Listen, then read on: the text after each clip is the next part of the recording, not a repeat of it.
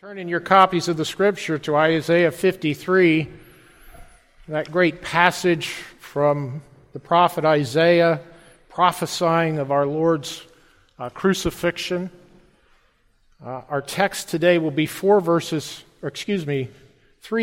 from Isaiah 53, and then a portion of 1 Corinthians chapter 13, verse 4. Again from Isaiah 53, beginning in verse 4. Hear now the very words of God. Surely he has borne our griefs and carried our sorrows. Yet we esteemed him stricken, smitten by God, and afflicted. But he was wounded for our transgressions. He was bruised for our iniquities.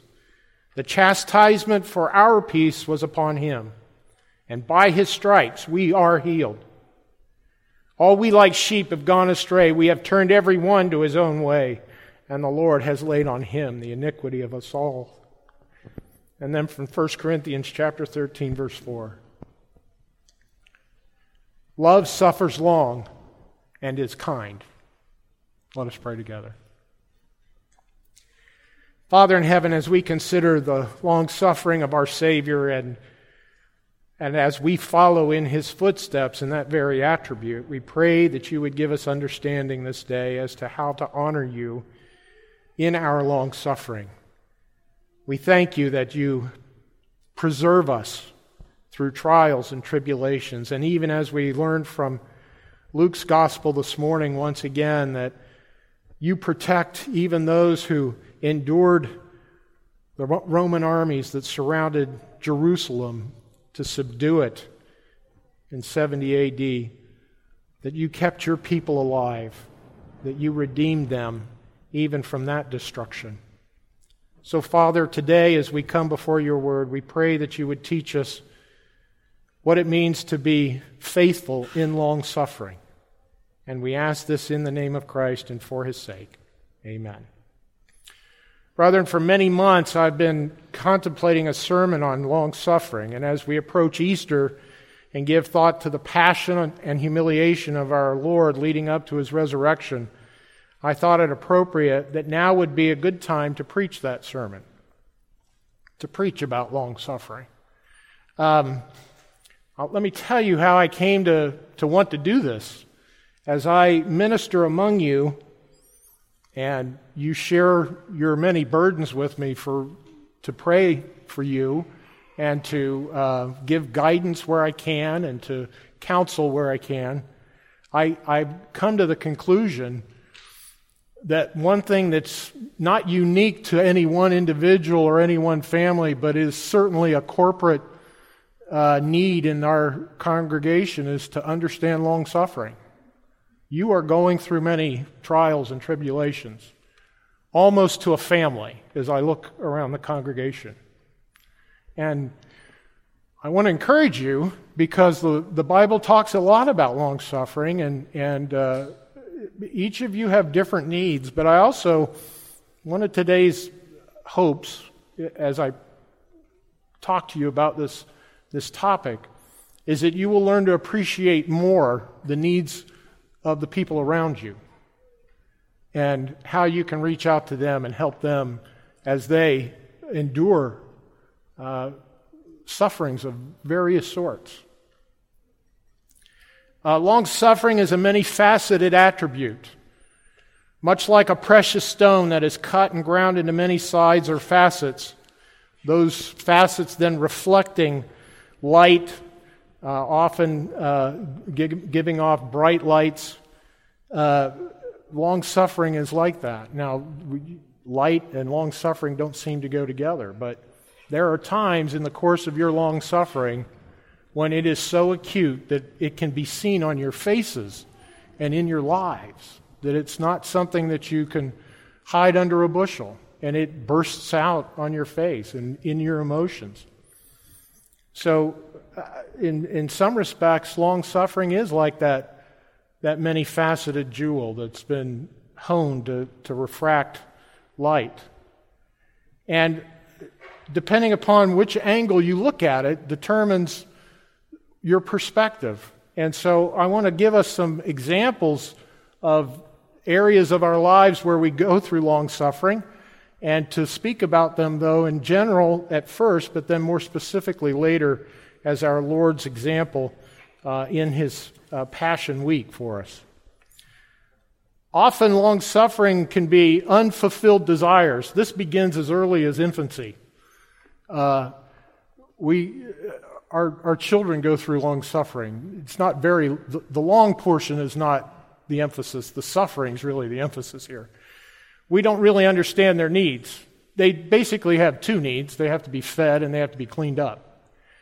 And we sometimes perceive when that happens, and sometimes we can get on a regular schedule to deal with that. But more often than not, we don't perceive the needs until they communicate with us. And they're at a distinct disadvantage because they can't communicate.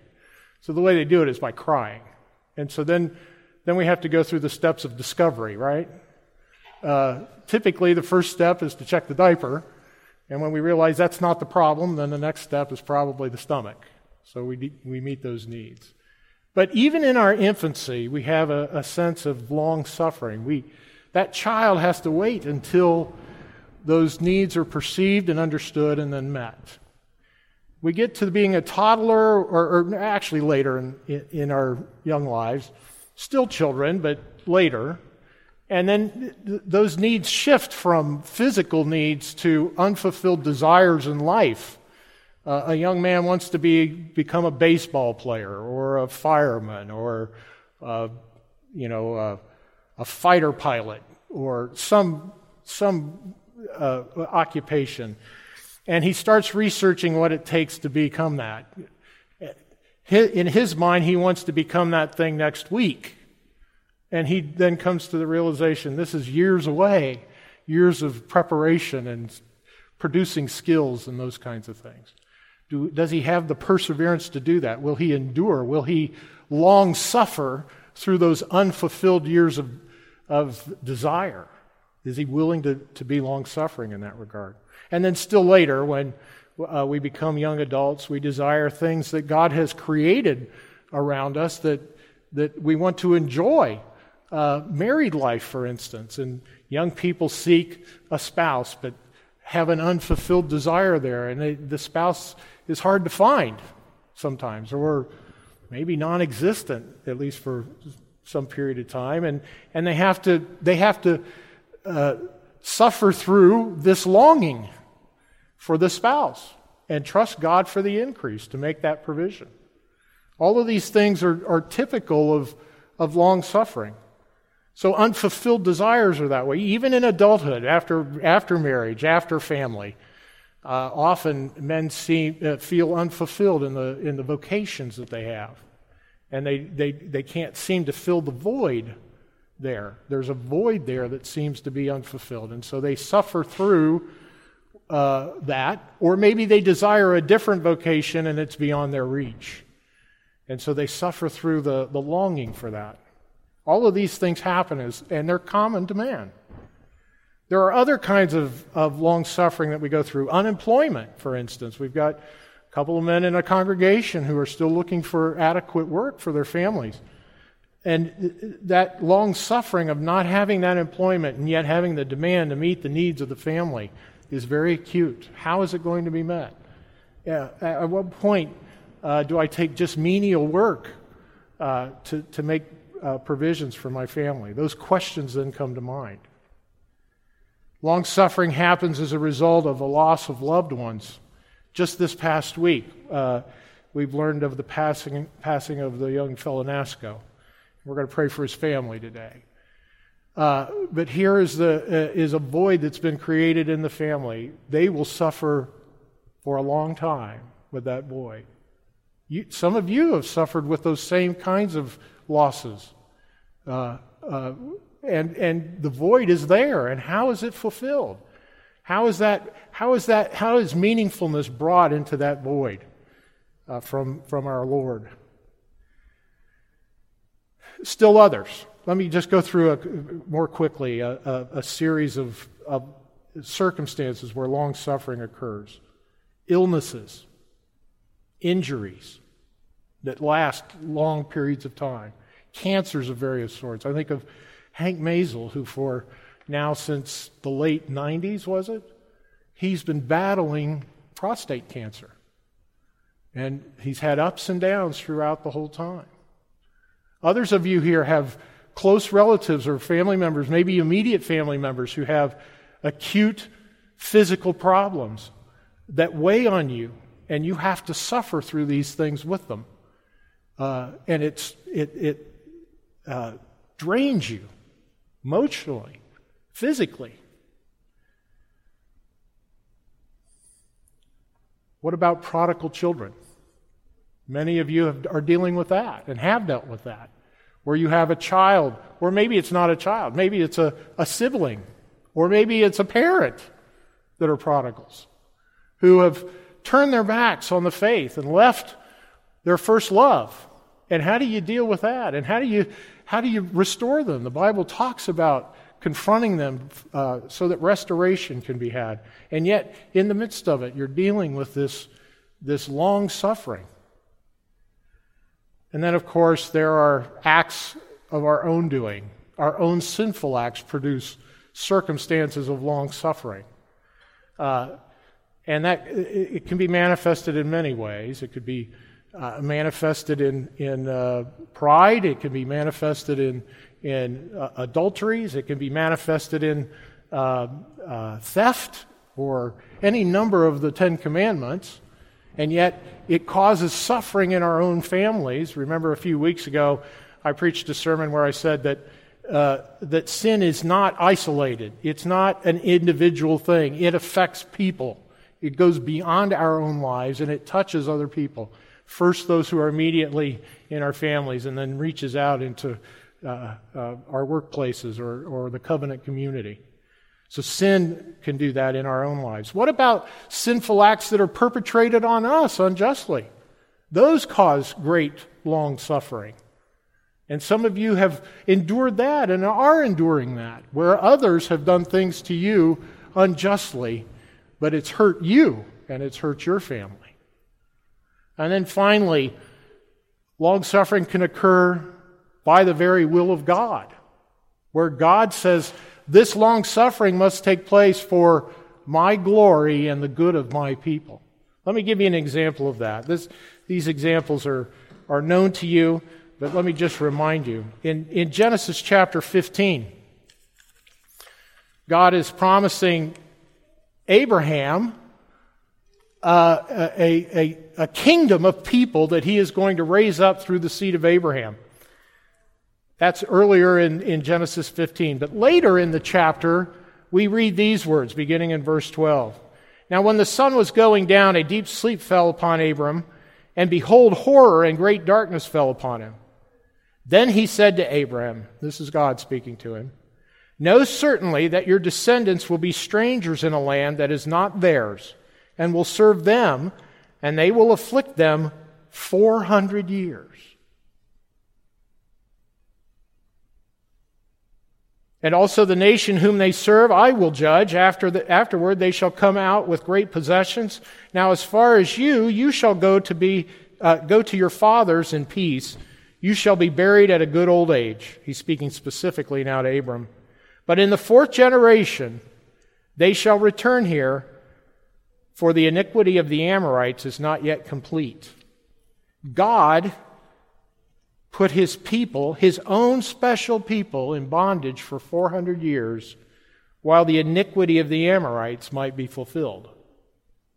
Now that seems to be an injustice, doesn't it? But what God does, he does well. All things he does well. Even if it means 400 years of long suffering for his people. 400 years. And when they left Egypt, did they not leave with the wealth of that nation? Didn't the Egyptians basically pay them to get out of town? Gave them all their wealth, and they left. They went to the edge of the promised land, and their faith subsided. And another 40 years would pass before they would go into the promised land. Nevertheless, God did his holy work in the midst of that long suffering. Consider also Job. I don't have time to go to the passages in James. James talks about God bringing trials into our lives that He might build our character, that He might strengthen us for days ahead.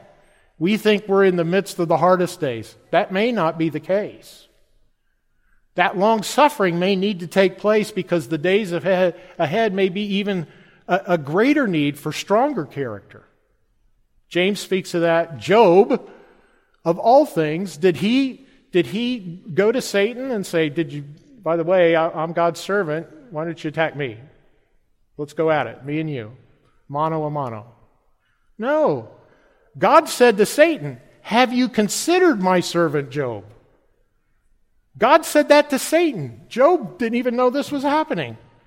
God says, have you considered my servant Job? Satan retorts, well, of course not. You've built a hedge around him. I can't touch him.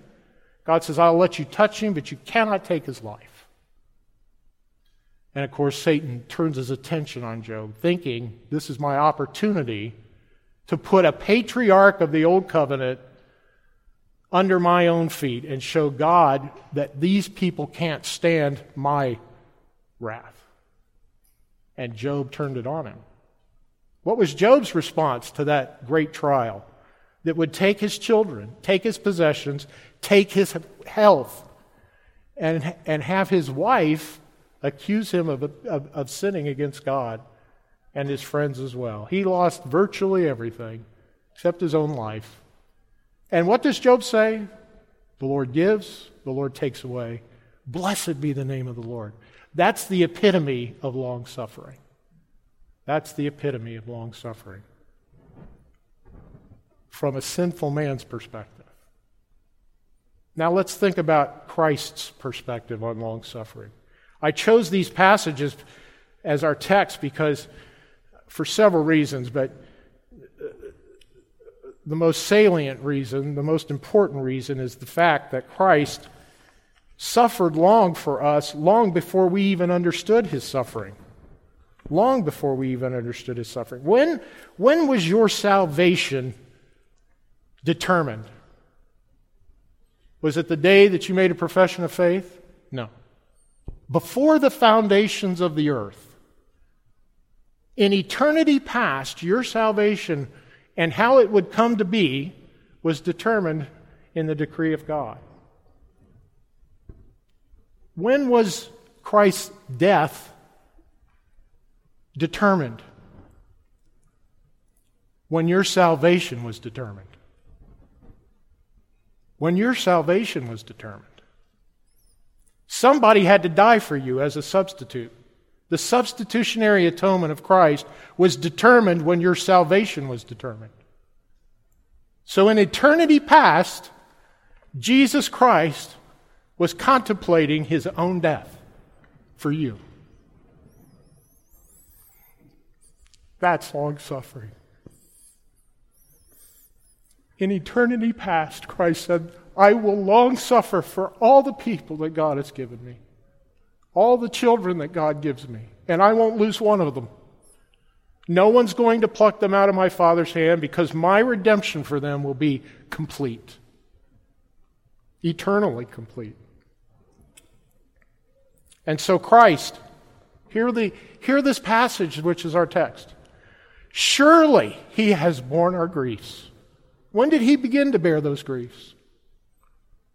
When our salvation was declared. And He's carried our sorrows. Yet we esteemed Him stricken. Smitten by whom? By God Himself. And afflicted. But He was wounded for our transgressions. He was bruised for our iniquities. The chastisement for our peace was upon Him. And by His stripes we are healed. All we like sheep have gone astray. We've turned every one to his own way. And the Lord has laid on Him the iniquity of us all. That promise came in eternity past. And Jesus endured it. The day He was born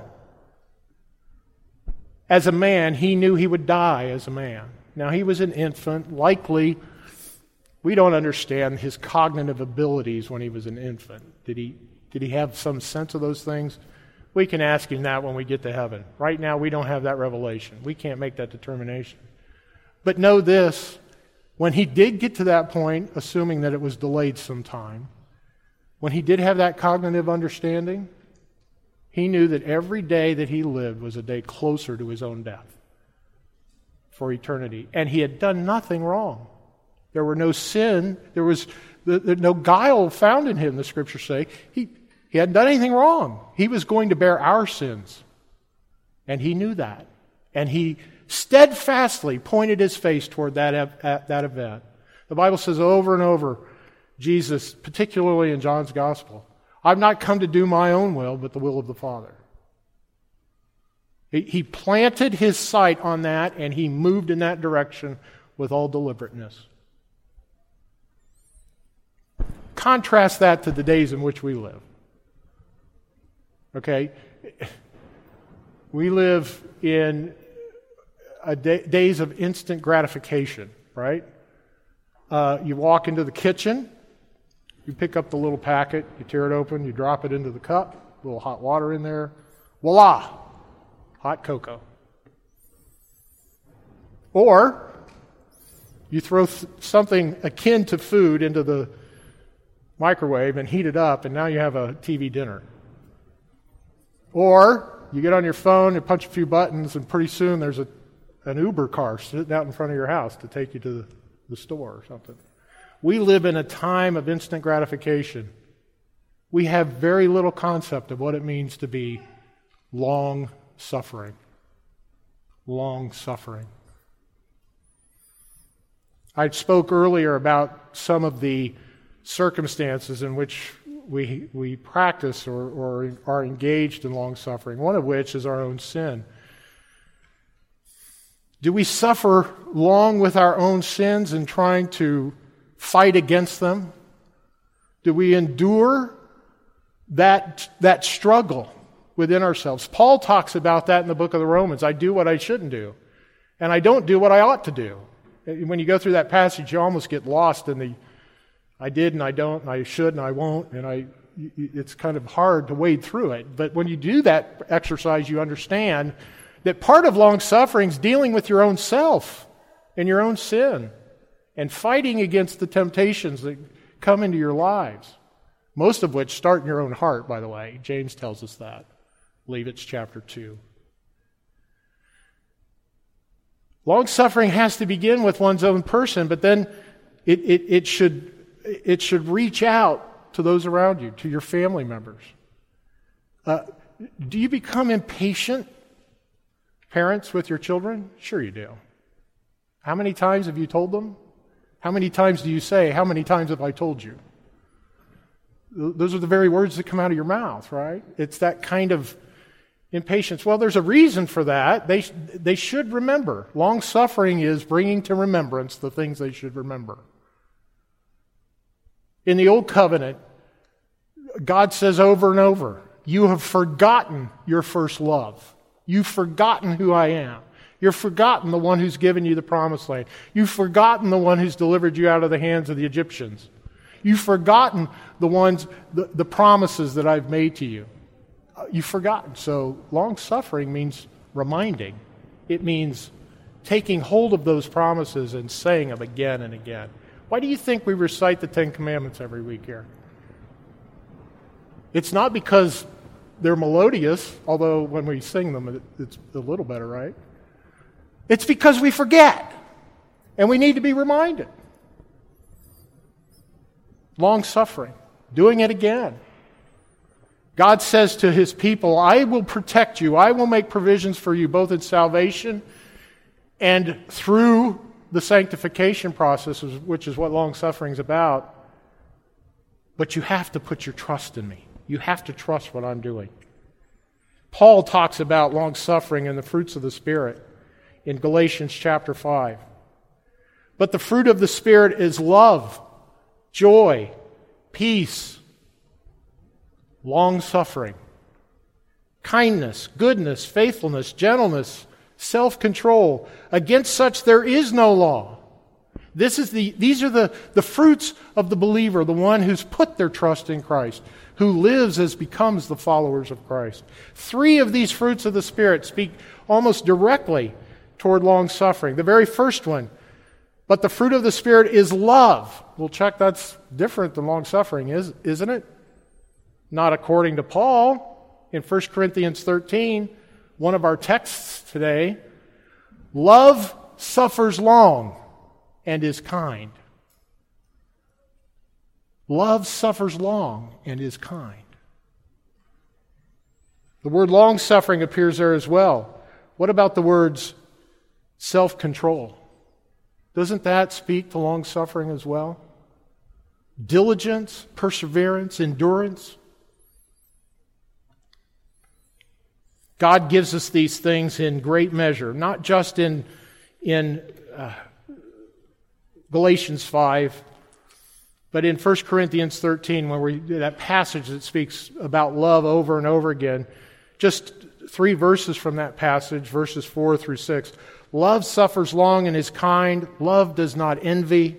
Love does not parade itself. It's not puffed up. Love does not behave rudely, does not seek its own, is not provoked, thinks no evil, does not rejoice in iniquity, but rejoices in the truth, bears all things, believes all things, hopes all things, and endures all things. Is that not long-suffering? Aren't those the attributes of the person who acts out long-suffering?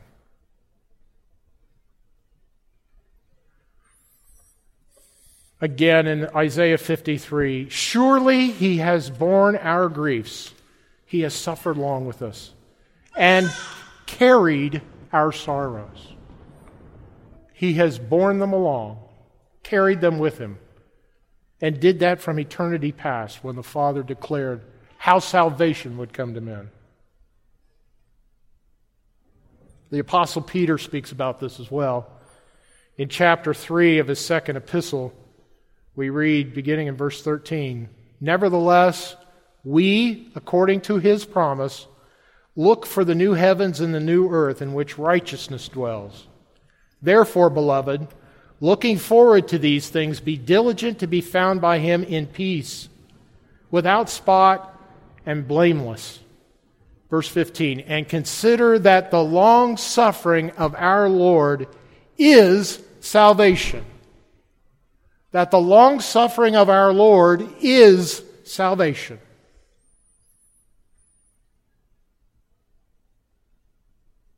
What he has accomplished has brought about our salvation in long suffering.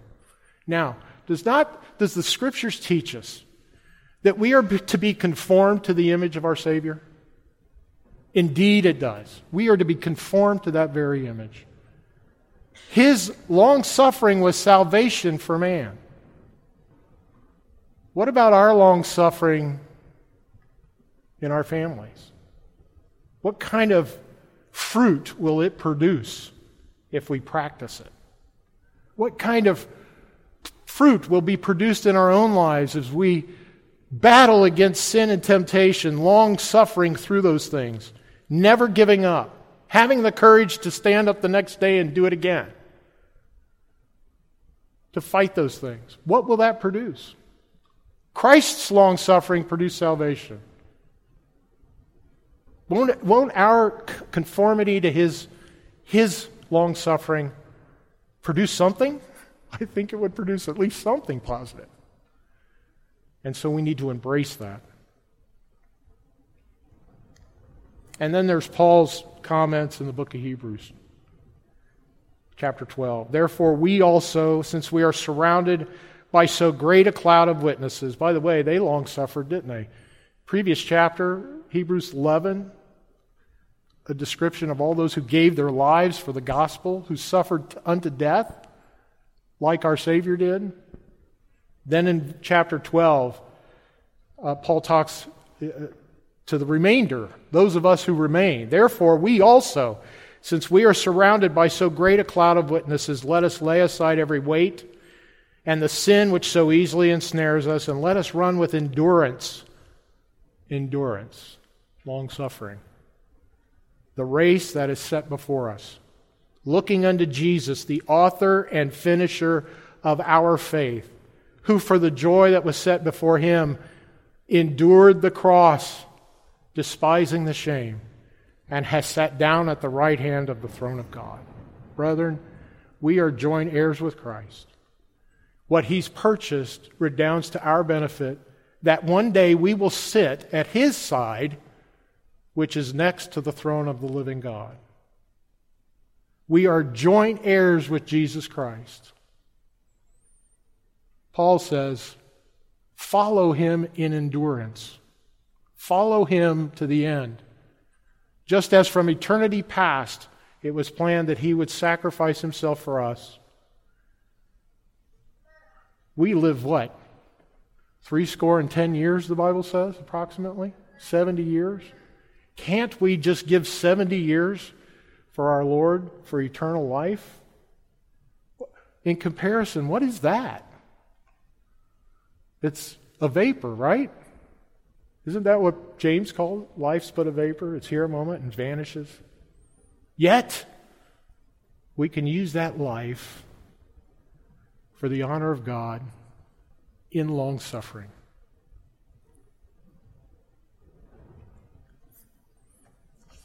I am often grieved for you folks when you have to endure things. I'll get a phone call, Pastor Hickey, I need help. Okay? I'll be there. Jump in the car, get to the doorstep, the door opens, tears rolling down the face. What can I do for you? And it's a problem there is no earthly way I can fix. No earthly way. But I know the one who can. And so I turn the focus on that. I'm here to help, but my help is the proclamation of the good news of the gospel of Jesus Christ. You need help. I acknowledge that. I can't bring you help like you need it, but I know the one who can. And that's what I try to do for you folks in those circumstances. Occasionally, and I do mean occasionally, I can give you some wisdom that actually might get you to the next step at least.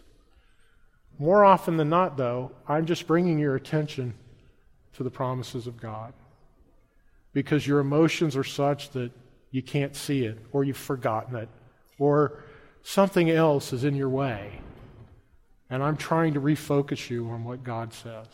Brethren, your Lord is the epitome of long suffering. And as Peter says, his long suffering is salvation. Go to the one who understands your circumstance. Cast your cares on him, the Bible says, for he cares for you, and he will lift you up. Let us pray together.